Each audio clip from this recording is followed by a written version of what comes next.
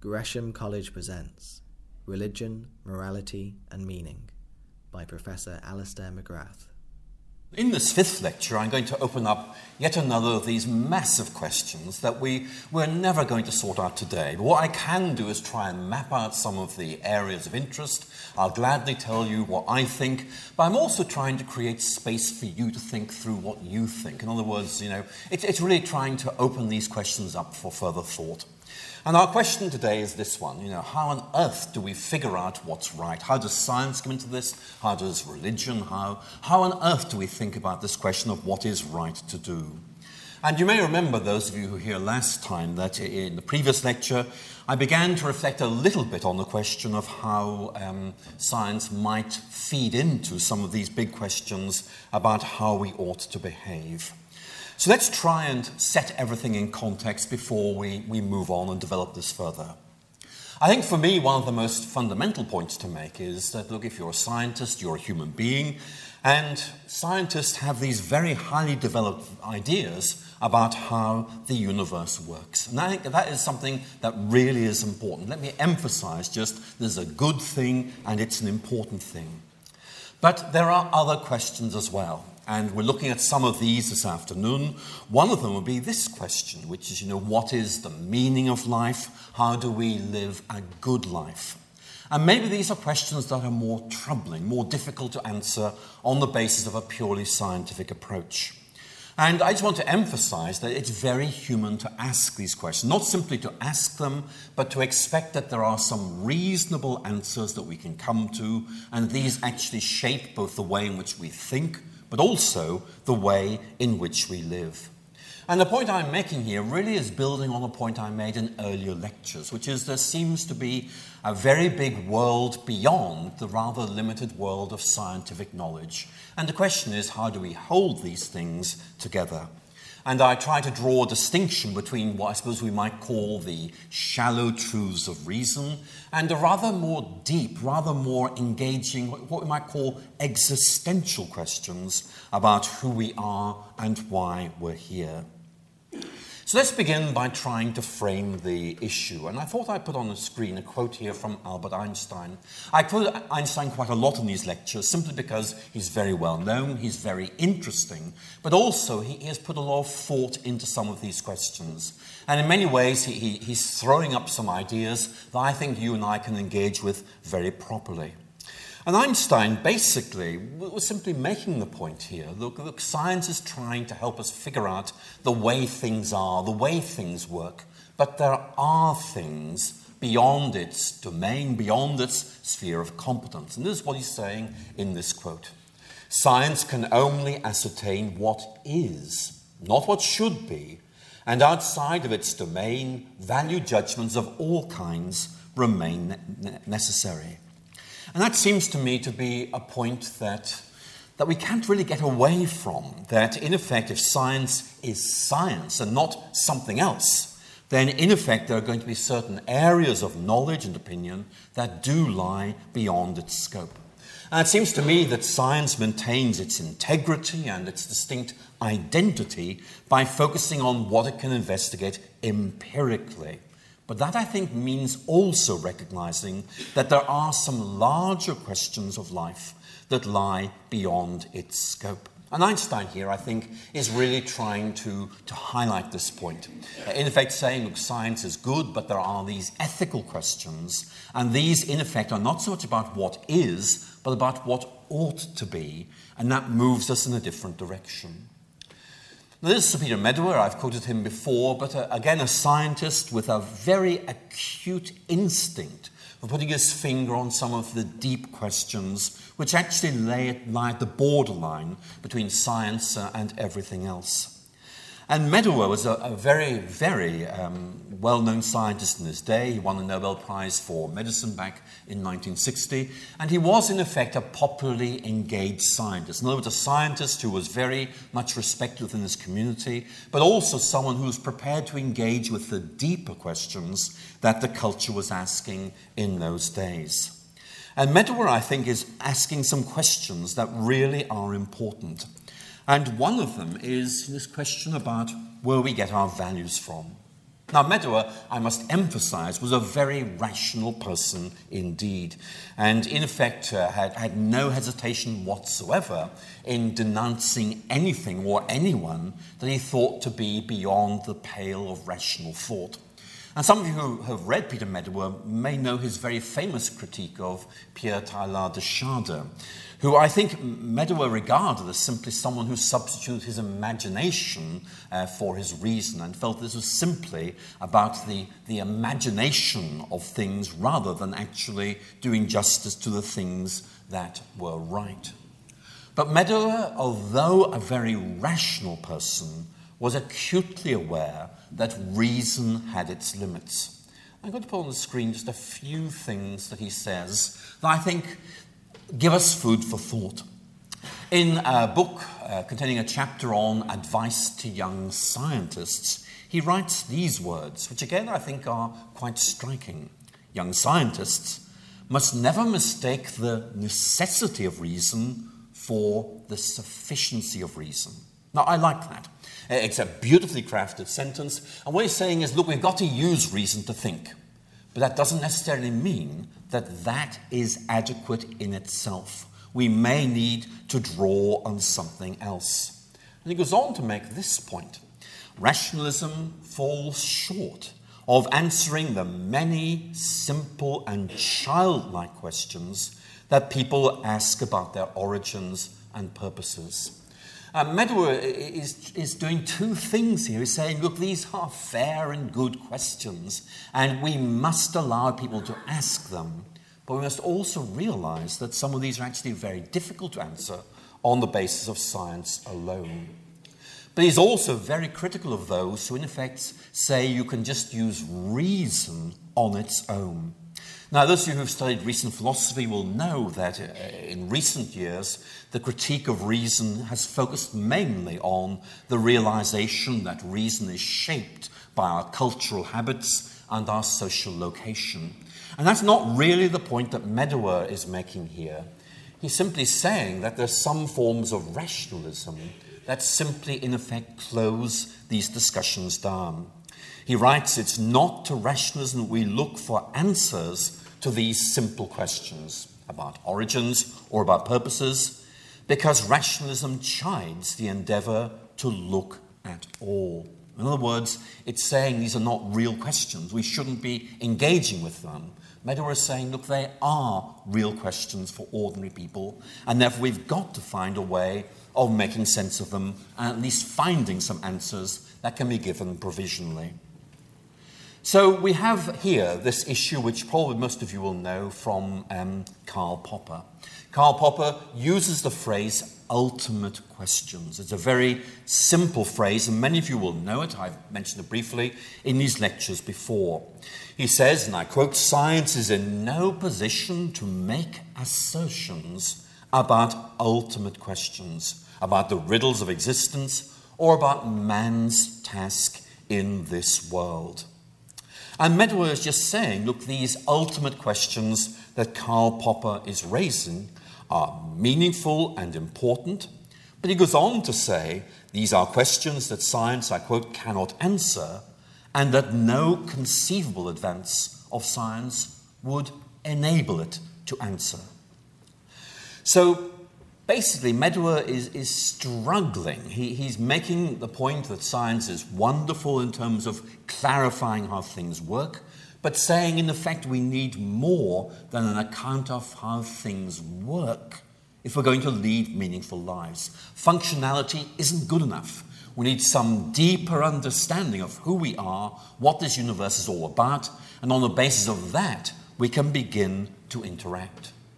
Now, of course, this is Medawar's opinion. It's one that I personally think is probably along the right lines, but there are others who would take different positions. And Bertrand Russell is a very good example of someone who would say that actually science has a much more positive, more expansive role than perhaps Medawar would suggest. This is from an early book of the 1930s, where Russell declares that whatever knowledge is attainable must be attained by scientific methods, and what science cannot discover, mankind cannot know. So there's a controversial area. It's not as if it's obvious that this is right and this is wrong. It is a genuine area of debate and reflection. And in many ways, what I'm trying to do is feed on this discussion and see where it takes us. So in this lecture, I'm going to reflect on the question of whether science can tell us what is good. And I think a good way of opening this up is just to go back to the previous lecture. And you may remember in that lecture I was talking a bit about Charles Darwin and his ideas. And towards the end of that lecture, I began to open up this question. If we understand how humanity in effect evolves, can we use that knowledge to direct our evolution? In other words, can we use an understanding of how we develop to in effect change our development? And I introduced you to the idea of eugenics. Eugenics, this idea that in effect we can take charge of our own future by in effect preventing certain kinds of people from reproducing altogether, because that would in effect contaminate or weaken the human gene pool. And it's a very controversial area. And Darwin himself says one or two things which leave me slightly uncomfortable. He makes the point that actually he used the word savage. We would find that a word we wouldn't use these days, but this is what he says: with savages, the weak in body or mind are soon eliminated, and those that survive commonly exhibit a vigorous state of health. And he, unfortunately, is using this to reflect on the question of why hospitals might be a mixed blessing. Because yes, they help people to survive, but on the other hand, it may mean that weaker people survive and thus raise questions about the future and so on. So Darwin is slightly ambivalent about this. But the key point I'm making is that there's a real issue here about how we reflect on the relationship between science and progress. And Darwin here is making the point that civilized societies inhibit this process of elimination through medical and social care, thus enabling the weak members of civilized societies to propagate their kind. I don't think Darwin takes this in any worrying directions, but some of those who came after him, I think, did. And so one of the questions would be, how do we begin to think through the morality of some of these questions? Is science raising questions about morality that science itself isn't able to answer? Now, again, that's a huge question, but it is, I think, one that many of us will want to think about. And the real danger about eugenics is that what might be seen as a scientific concern to help humanity survive could easily become a sort of political agenda whereby certain in-groups are given preference and certain out-groups are deprivileged. So there is a real issue there about where this takes us. So I'm not going to follow this point through any further, partly because it's a very difficult debate, but mainly because my concern is not to follow this debate through, but more to note the general point that it raises. That in effect we are faced with questions where certain things can be done, but the question is, are they good? Are they bad? Are they right? Are they wrong? And is science able to help us make judgments about what is right and what is wrong? So what I'm going to do, if I may, is begin to develop this discussion by looking at two writers who I think open this up in a very helpful way. They're both atheists. As you'll see, they take things in very different directions. What I'm going to do is interact with these and try and see how these help us open up some of these questions.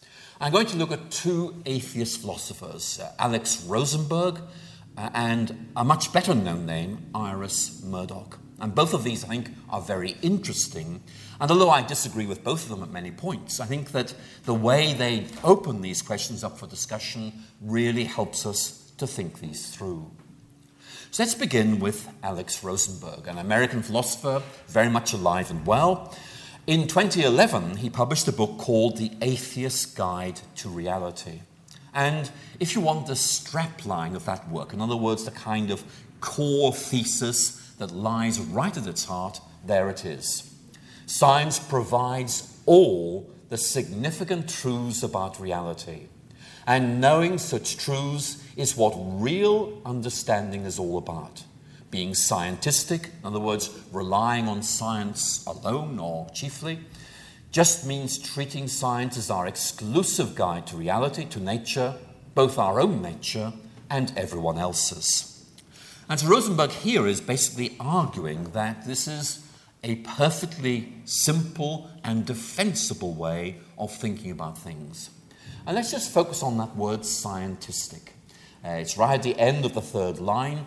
It's a word that some of you will come across before, some of you maybe not. It's not a misprint. It is a word that is used quite extensively, and it means something like this. The view that science is able to answer life's biggest questions. And if I wanted to give you another way of looking at this is from the American philosopher Massimo Pigliucci, who basically is trying to explain what scientism is. And here's his definition of it. It's very similar to what Rosenberg offers. It's a totalizing attitude that regards science as the ultimate standard and arbiter of all interesting questions. Or alternatively, that seeks to expand the very definition and scope of science to encompass all aspects of human knowledge and understanding. So the question I'm really opening up is this. On some of these big questions, what is right, what is wrong, is science able to answer them? Can we actually live on the basis of the answers that science might be able to give us? I'm going to go back to Rosenberg and just look at some of the answers that he gives.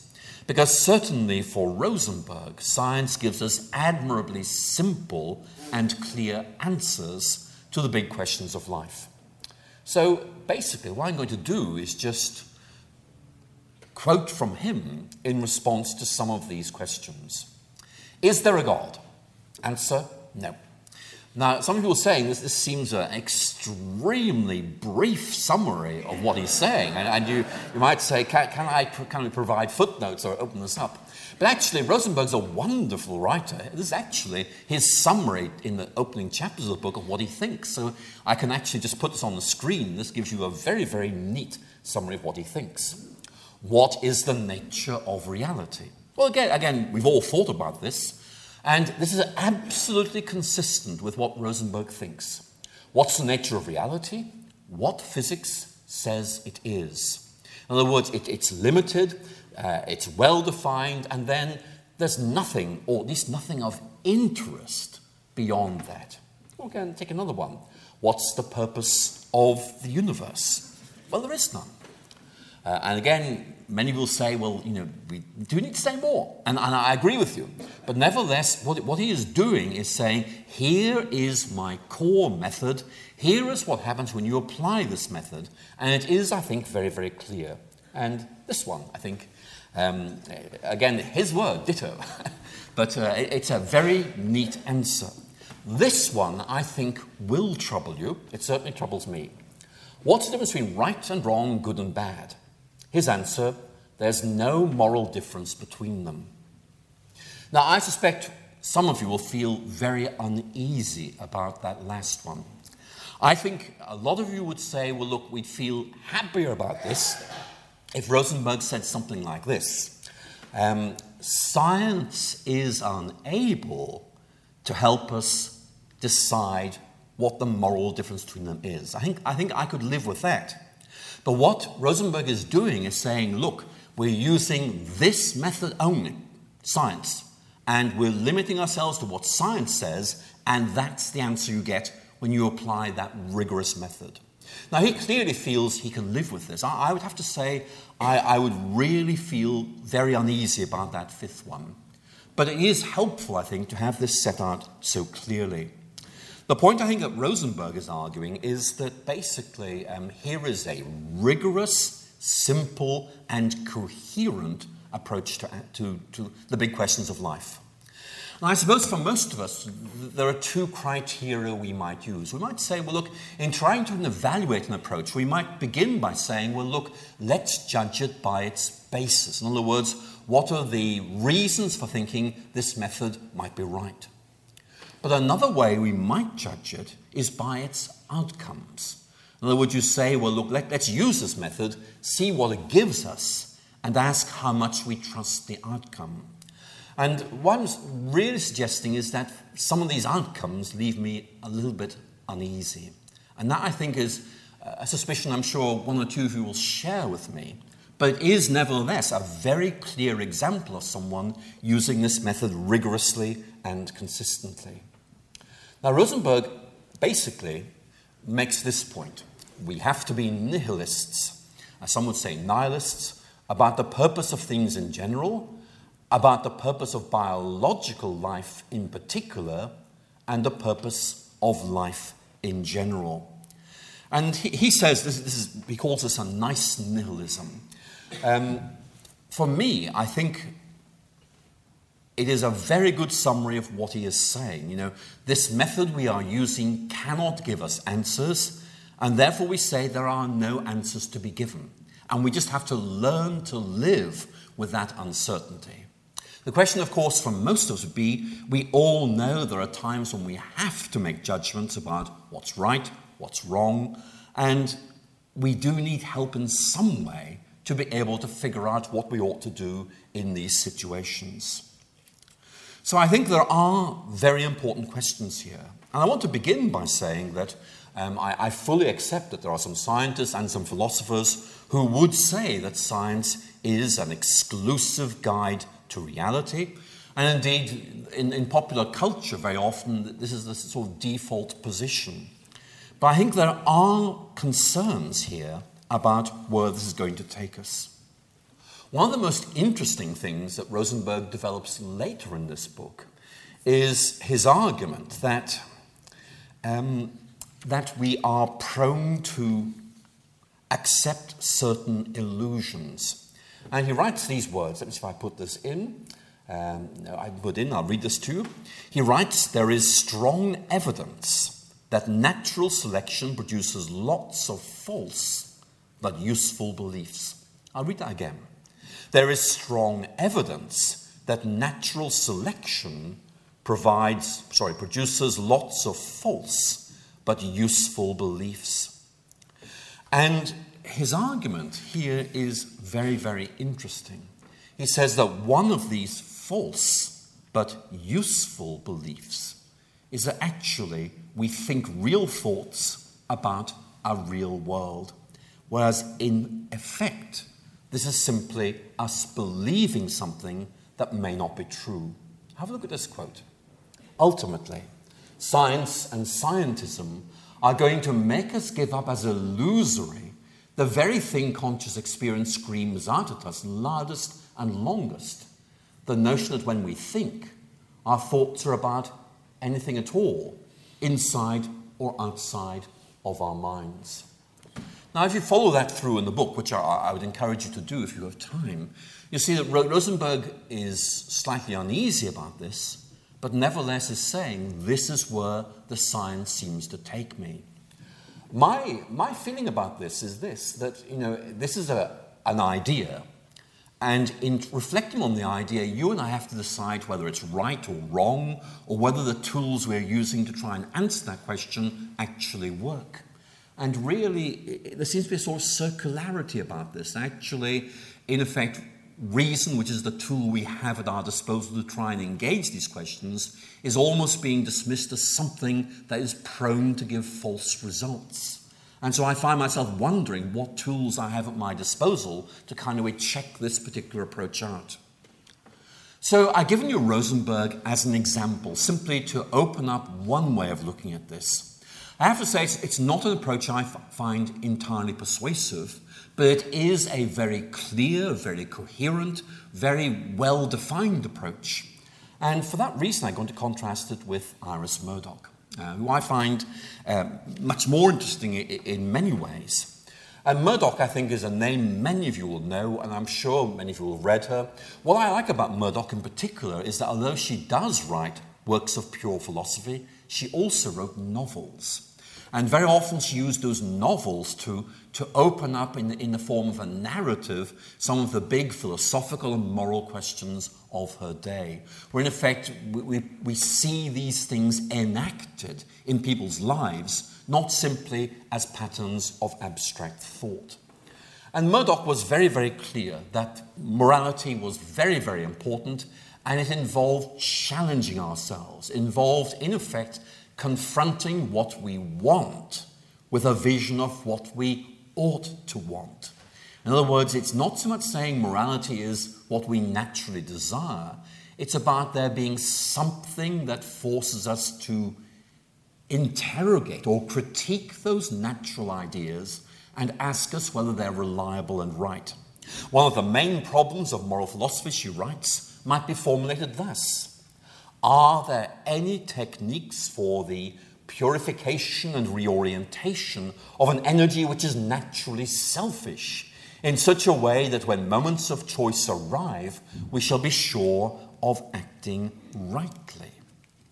Now, Murdoch's answer to that question is, well, yes, but it's a complicated answer. And what she is trying to do is to say that to make this work, we have to recognize there is something beyond us which challenges or informs us. So in effect, our natural or innate ideas are subject to scrutiny and challenge by something that's not subjective but is outside us. And her argument basically is that there has to be a transcendent ideal which is capable of capturing both our minds and our imaginations, which in effect presents us with this vision of what is good. And once that captures our imagination, it motivates our conduct. And she sets out this in a number of writings. Here is one. She's quoting from the Book of Common Prayer of 1662 in this little passage. But she's trying to say that we need something beyond us to think about what is right. Talking about the term good, the proper seriousness of the term refers us to a perfection which is perhaps never exemplified in the world we know. There is no good in us, but which carries with it the idea of transcendence. And that really is the key theme for Murdoch. We need there to be something beyond us, which in effect challenges us and informs us and redirects those selfish thoughts which we so easily have in helpful and good directions. So you can see that Murdoch is moving in a direction which you and I would probably loosely describe as Platonic or perhaps Platonist. In other words, there is this transcendent world beyond us which is in some way able to impact on our world, giving us a vision of something beyond this world, which nevertheless shapes the way we think and behave in this world. And Murdoch uses this language of transcendence a lot in her writings. Now let me emphasize, she's an atheist.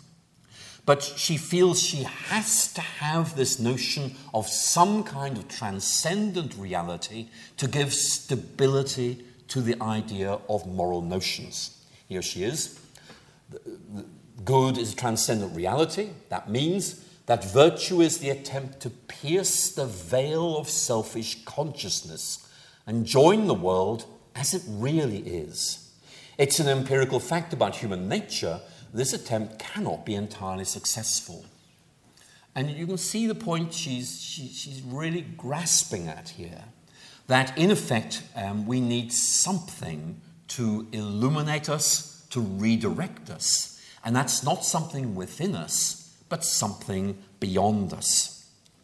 Now, many of you will know that Murdoch was writing these thoughts back in the 1960s and early 1970s. And at that time, Murdoch was based at Oxford, and at Oxford at that time, any notion of transcendence was regarded with a certain degree of ridicule in the professional philosophical circles in which she worked. Yet Murdoch insisted that we need some idea like this if we're going to make sense of human experience in general and moral experience in particular. So one of Murdoch's core insights then is that we have to act within this world, within an empirical reality, but that in itself and of itself isn't good enough to enable or sustain our moral vision. And Murdoch is basically saying, look, the sciences are wonderful, but they just cannot deliver this transcendent vision that we need to inform and empower our moral vision.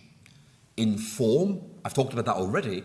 Empower, that means excite us, motivate us, make us want to feel we're part of something bigger and become part of this moral vision. So if we were to set Murdoch and Rosenberg side by side, they're both philosophers, they're both atheists, but you can see they are coming at this from very different angles indeed. I think you'll probably have gathered that my own sympathies are much more with Murdoch, and indeed I'll be exploring her a little bit more in a moment. But this debate or discussion between Murdoch and Rosenberg, I think, illustrates very well the key questions that lie behind this lecture. Can science help us here? And if it can't, well, where do we go? So it's a very interesting question, I think, to raise. What Murdoch is saying is that we need something beyond science if morality is to be stabilized and liberated from changing fashions and moods. So if Murdoch is right, that as moral beings we're immersed in a reality which transcends us, then where does that kind of thinking take us? Now, up to this point, I've kind of indicated I quite like the way in which Murdoch is going, but I'm going now to raise a question which seems to me to cause her difficulty. And it's this. Here is the question I would ask of Murdoch. If she is right, and there's this transcendent thing called the good, remember that very famous lecture, The Sovereignty of Good, where she talks about this radiant vision of goodness which energizes and motivates us. Well, if she is right, how do we actually know what it's like? Where do we see this, if you like, enacted? In other words, is this just some sort of abstract idea which each of us understands in their own way, or is there some way in which this transcendent idea is disclosed or embodied so we can actually see what it's like?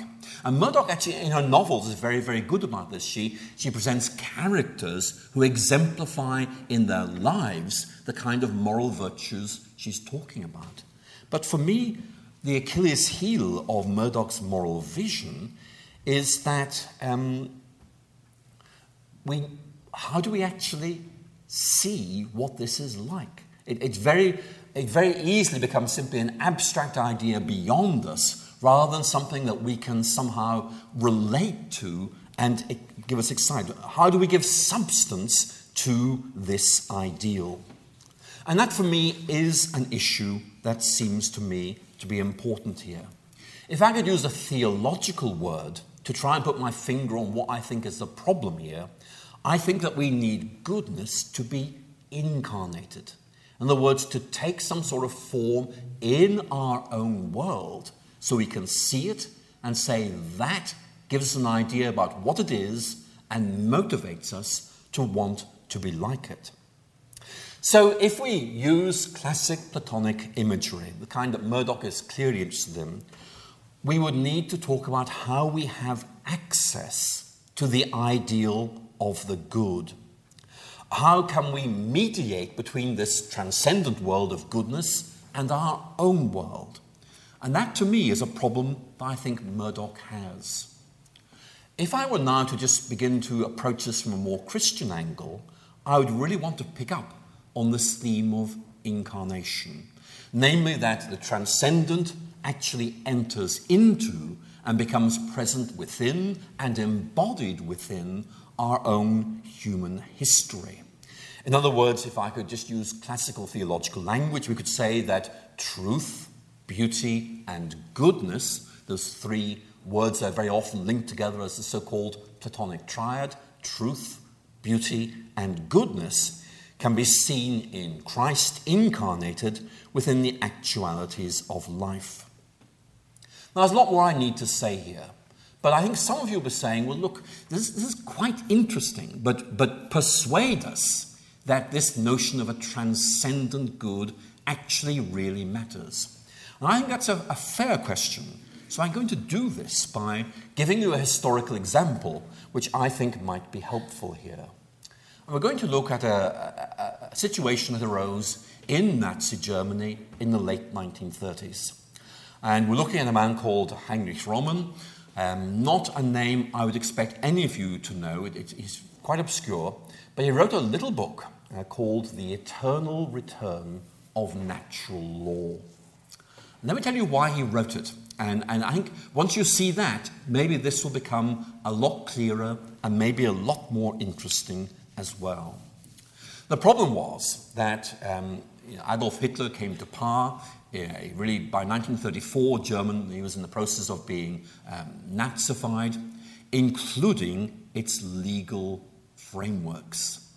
And the real issue was, if you define goodness in terms of doing what the law said, and the law books have been rewritten to reflect a Nazi perspective, then in effect you were locked into a sort of legal positivism which could only have one outcome.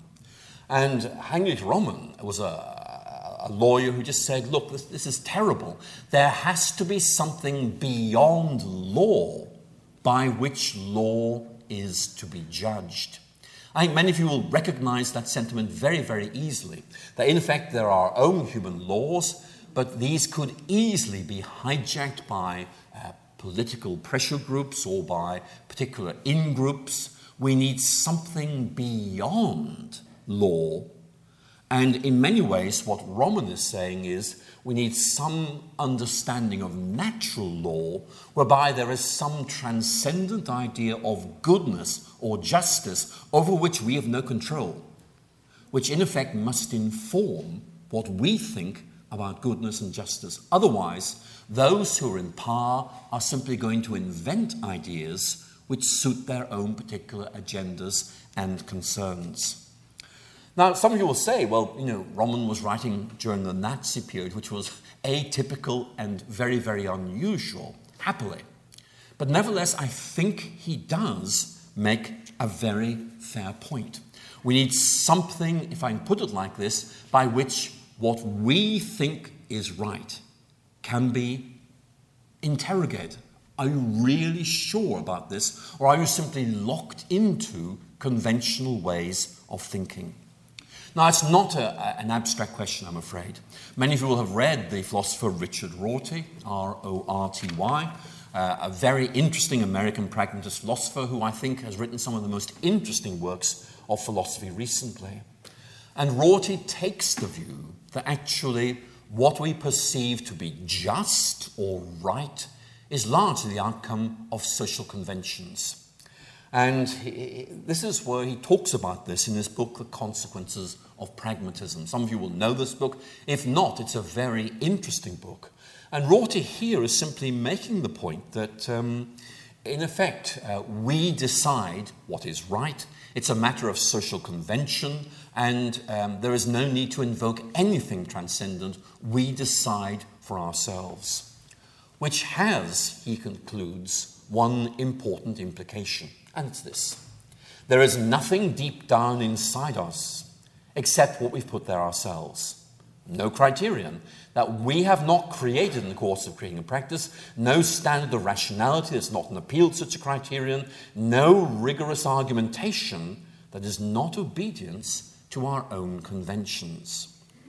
Now, it's quite a long sentence, but the gist of it is, look, we have this that's what we call a groupthink, a way of thinking which becomes settled and crystallized. And once that's happened, you can't get outside it. Everything is, in effect, shaped by this settled understanding of what things are. It cannot be challenged. It cannot be interrogated. And a lot of cultural commentators would say that Rorty is describing very well the problem. That in effect, those in cultural power very often just get locked into certain ways of thinking. But Rorty doesn't help us ask what might be done to break free from this. In fact, Rorty himself was very, very clear that actually this was a real problem. And this is one of the most famous sentences from this book, where Rorty, in effect, is saying, look, there is a problem with what I'm thinking, but I can't see a way around it. And this is reflections on the implications of his viewpoint. He believes it to be right, to be better than alternatives, but nonetheless, there is this niggling concern that just isn't going to go away, and it's this. When the secret police come, when the torturers violate the innocent, there is nothing to be said of them in the form, there is something within you which you are betraying. Though you embody the practices of a totalitarian society which will endure forever, there is something beyond those practices which condemns you. Now, it's an interesting quote. Again, Rorty doesn't solve this problem, but he does give us this very, very interesting insight that there's something not quite right. Yes, there is this, we do have this tendency as human beings to get locked into certain ways of thinking, and we need something beyond those practices. But how does that break in? So it seems to me that raises some very interesting questions. For Rorty, the truth of moral values depends upon their existence and their acceptance within society. But many of his critics are anxious about this. They would say, using a technical phrase, that Rorty simply reifies social practices. In other words, he takes what we do and in effect constructs from that a way of thinking about justice.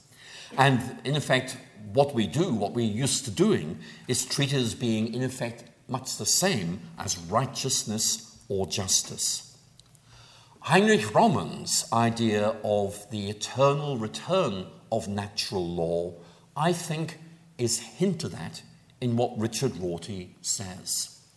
But I have to be very honest with you and say, actually, Roman's own approach is equally difficult. And I go back to that point that R.S. Murdoch makes. We need a transcendent vision of goodness to challenge our own understandings of what is right and good. But how do we find out what that is? And again, Roman has that same difficulty. So for me, some of you here will, I think, probably disagree, but for me, natural theology is actually probably best thought of as a critical tool. It's something that says to us, look, we need something like this to prevent us from lapsing into these self-centered and group-perpetuated ways of thinking. But actually, it's very hard to know how we gain access to this. Because if we could, then that would surely sort everything out very, very quickly indeed. So how do we begin to make a connection with religion? Well, let me just begin to open this up. It's a huge question. What I'm going to do, if I may, is just begin to map out some of the questions and maybe give you the beginnings of answers and leave you plenty of space to think these things through for yourselves. For me, I think one of the major issues we have to confront is this. Part of the inheritance of the Enlightenment is this idea that we are the masters of our own souls, the determiners of our own destinies. You might remember that famous line, I am the captain of my soul, I am the master of my own destiny. That's very much this idea that we find out.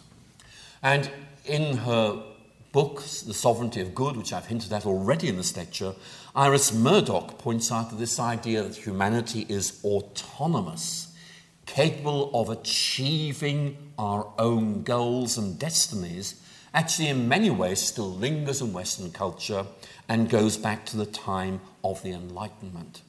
I think there are two issues here that we might need to think about. One is this pervasive question, can science or reason actually tell us what is right? Or is morality actually about something that's beyond morality, which nevertheless gives us a vision of things which helps us to figure out what is right and what is wrong? That's one thing, knowing what's right, knowing what's wrong. But there is another question, which I'm sure will have occurred to you as I've been speaking, and it's this. What happens if it's not quite as simple as that? Suppose we were very, very good people naturally, so we said, that's what's good, that's what I'm going to do. What happens if there's something wrong with us, if we are weak or foolish? So we say, well, look, that's what good is, but either I can't do it or I don't want to do it. What happens if in some way there is a flaw, a defect, a vulnerability of human nature whereby the recognition of what is right does not lead us to do what is right? So there's a very interesting question here about human nature lying beneath this. Some of you will know Tennyson's very long, but I think very good poem, In Memoriam. And it has this line, we needs must love the highest when we see it. Let me give it to you again. We needs must love the highest when we see it. And, I would love to think he's right, but part of me thinks that might be wrong. There's a line in Horace, which some of you will know, we see the good and we approve of it, but we actually go and do something much worse. And that just seems to be an awful lot closer to where we are. And so what I'm beginning to open up now is this whole question of the understanding of human nature, where in effect we might be using the language of sin, we might be using the language of selfishness, but we are beginning to ask, what if there is something about human nature which means there's a tension between knowing what is good and actually being able to do that? Many of you will know the famous lines that Lord Acton wrote in his letter of 1887. Power, he wrote, tends to corrupt, and absolute power corrupts absolutely. I read that again, even though I think most of you will recognize it immediately. Power tends to corrupt, and absolute power corrupts absolutely. Now, I think actually that there's a real point of importance being made there. But I want to suggest to you that maybe there is a point of concern. For me, the thing that isn't quite persuasive about this is it seems to assume that human beings are perfectly good and decent people, and then suddenly they get hold of power and that corrupts them. In other words, they were fine, and then power takes over and they start doing things which they wouldn't have done before. They become bad. What my concern would be, well, supposing actually there is something about us already which could develop in that direction. So power doesn't so much cause it as in effect creates a context within which this tendency could be actualized. Now, there's a proverb in a collection of Anglo-Saxon writings in the University of Durham which says something slightly different. I'm going to read it to you twice.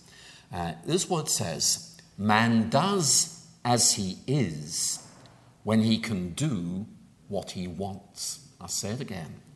Man does as he is when he can do what he wants. What the proverb is saying is, look, supposing you and I can do anything we like. There are no constraints. We just do what we want to. I'm sure some of you would do some wonderful things. I think I might do some awful things. In other words, this might give me permission to do things which I've been trying to suppress for all kinds of reasons. And the question is, where does that take us?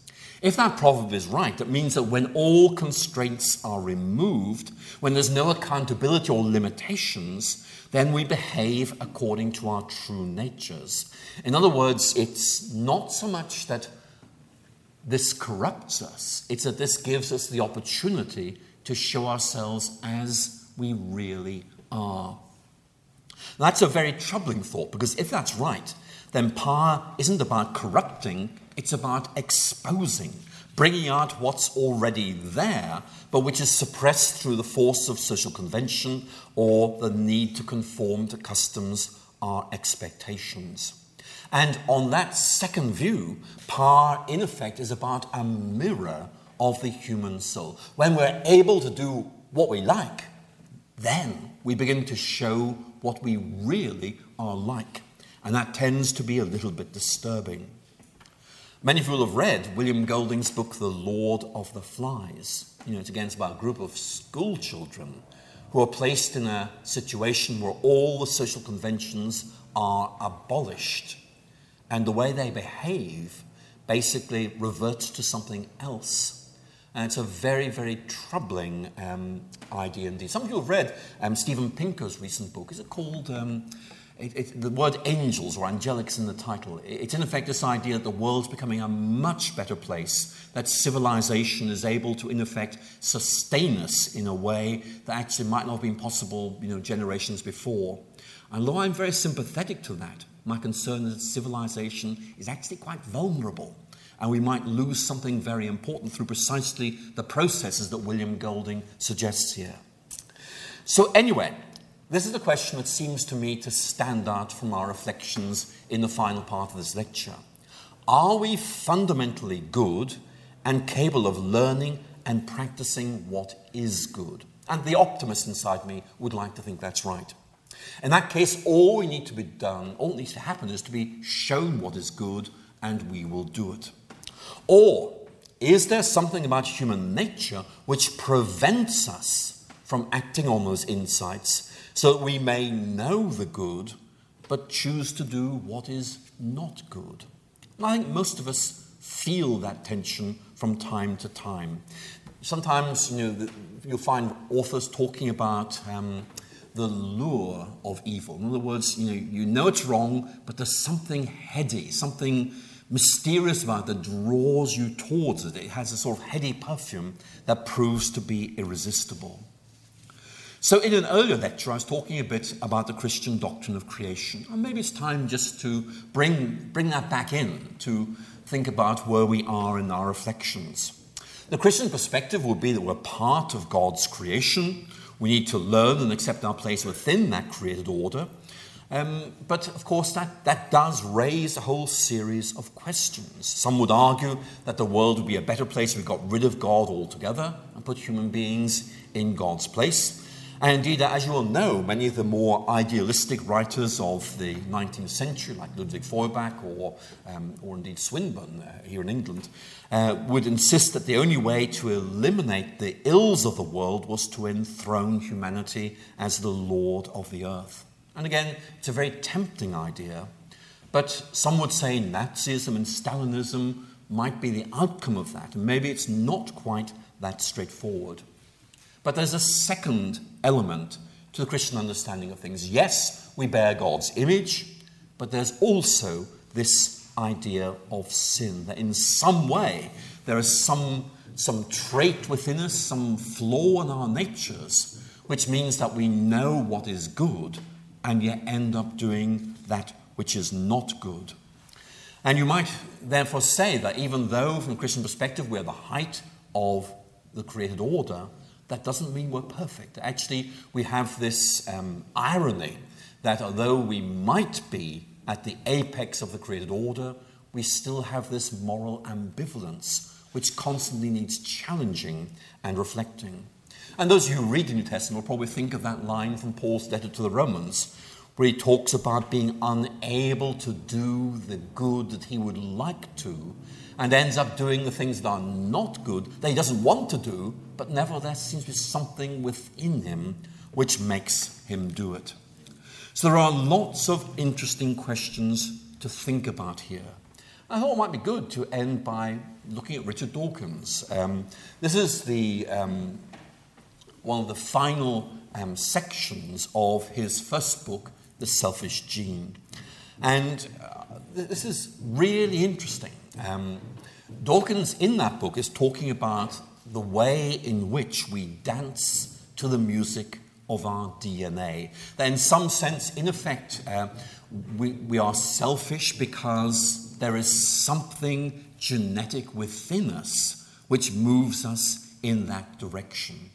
So although a lot of the book is about portraying us as being prisoners of our genes, right at the end of the book, he begins to say, look, it isn't that bad. We can break free from this. He writes, we have the power to defy the selfish genes of our birth and, if necessary, the selfish memes of our indoctrination. Memes, they're a word that actually Dawkins invented. It means something like something within our culture that traps us in our thinking. We are built as gene machines, cultured as mean machines, but we have the power to turn against our creators. We alone on Earth can rebel against the tyranny of the selfish replicators. And it's a wonderful, I think, closing section for any book.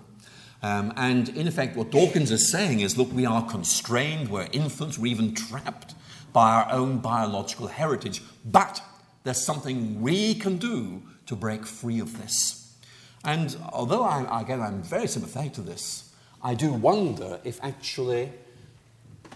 we are able to rebel against it, can we actually break free, or can we actually only do this in part?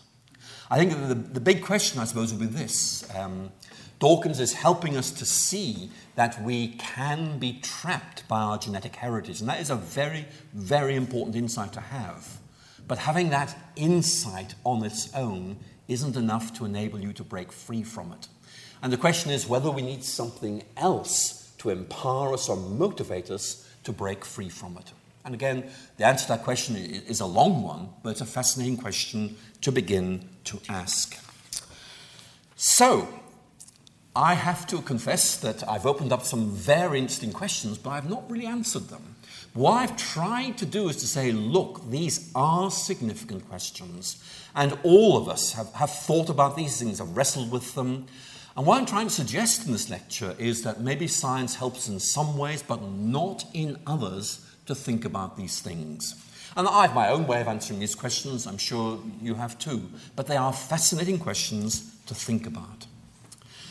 So, in my final lecture in the series next month, I think it is, I want to wrap up on these series of lectures by kind of way standing back a little and asking, how could we, in effect, think of some sort of creative interaction between science and faith that might give us a better way of thinking about things and looking about things.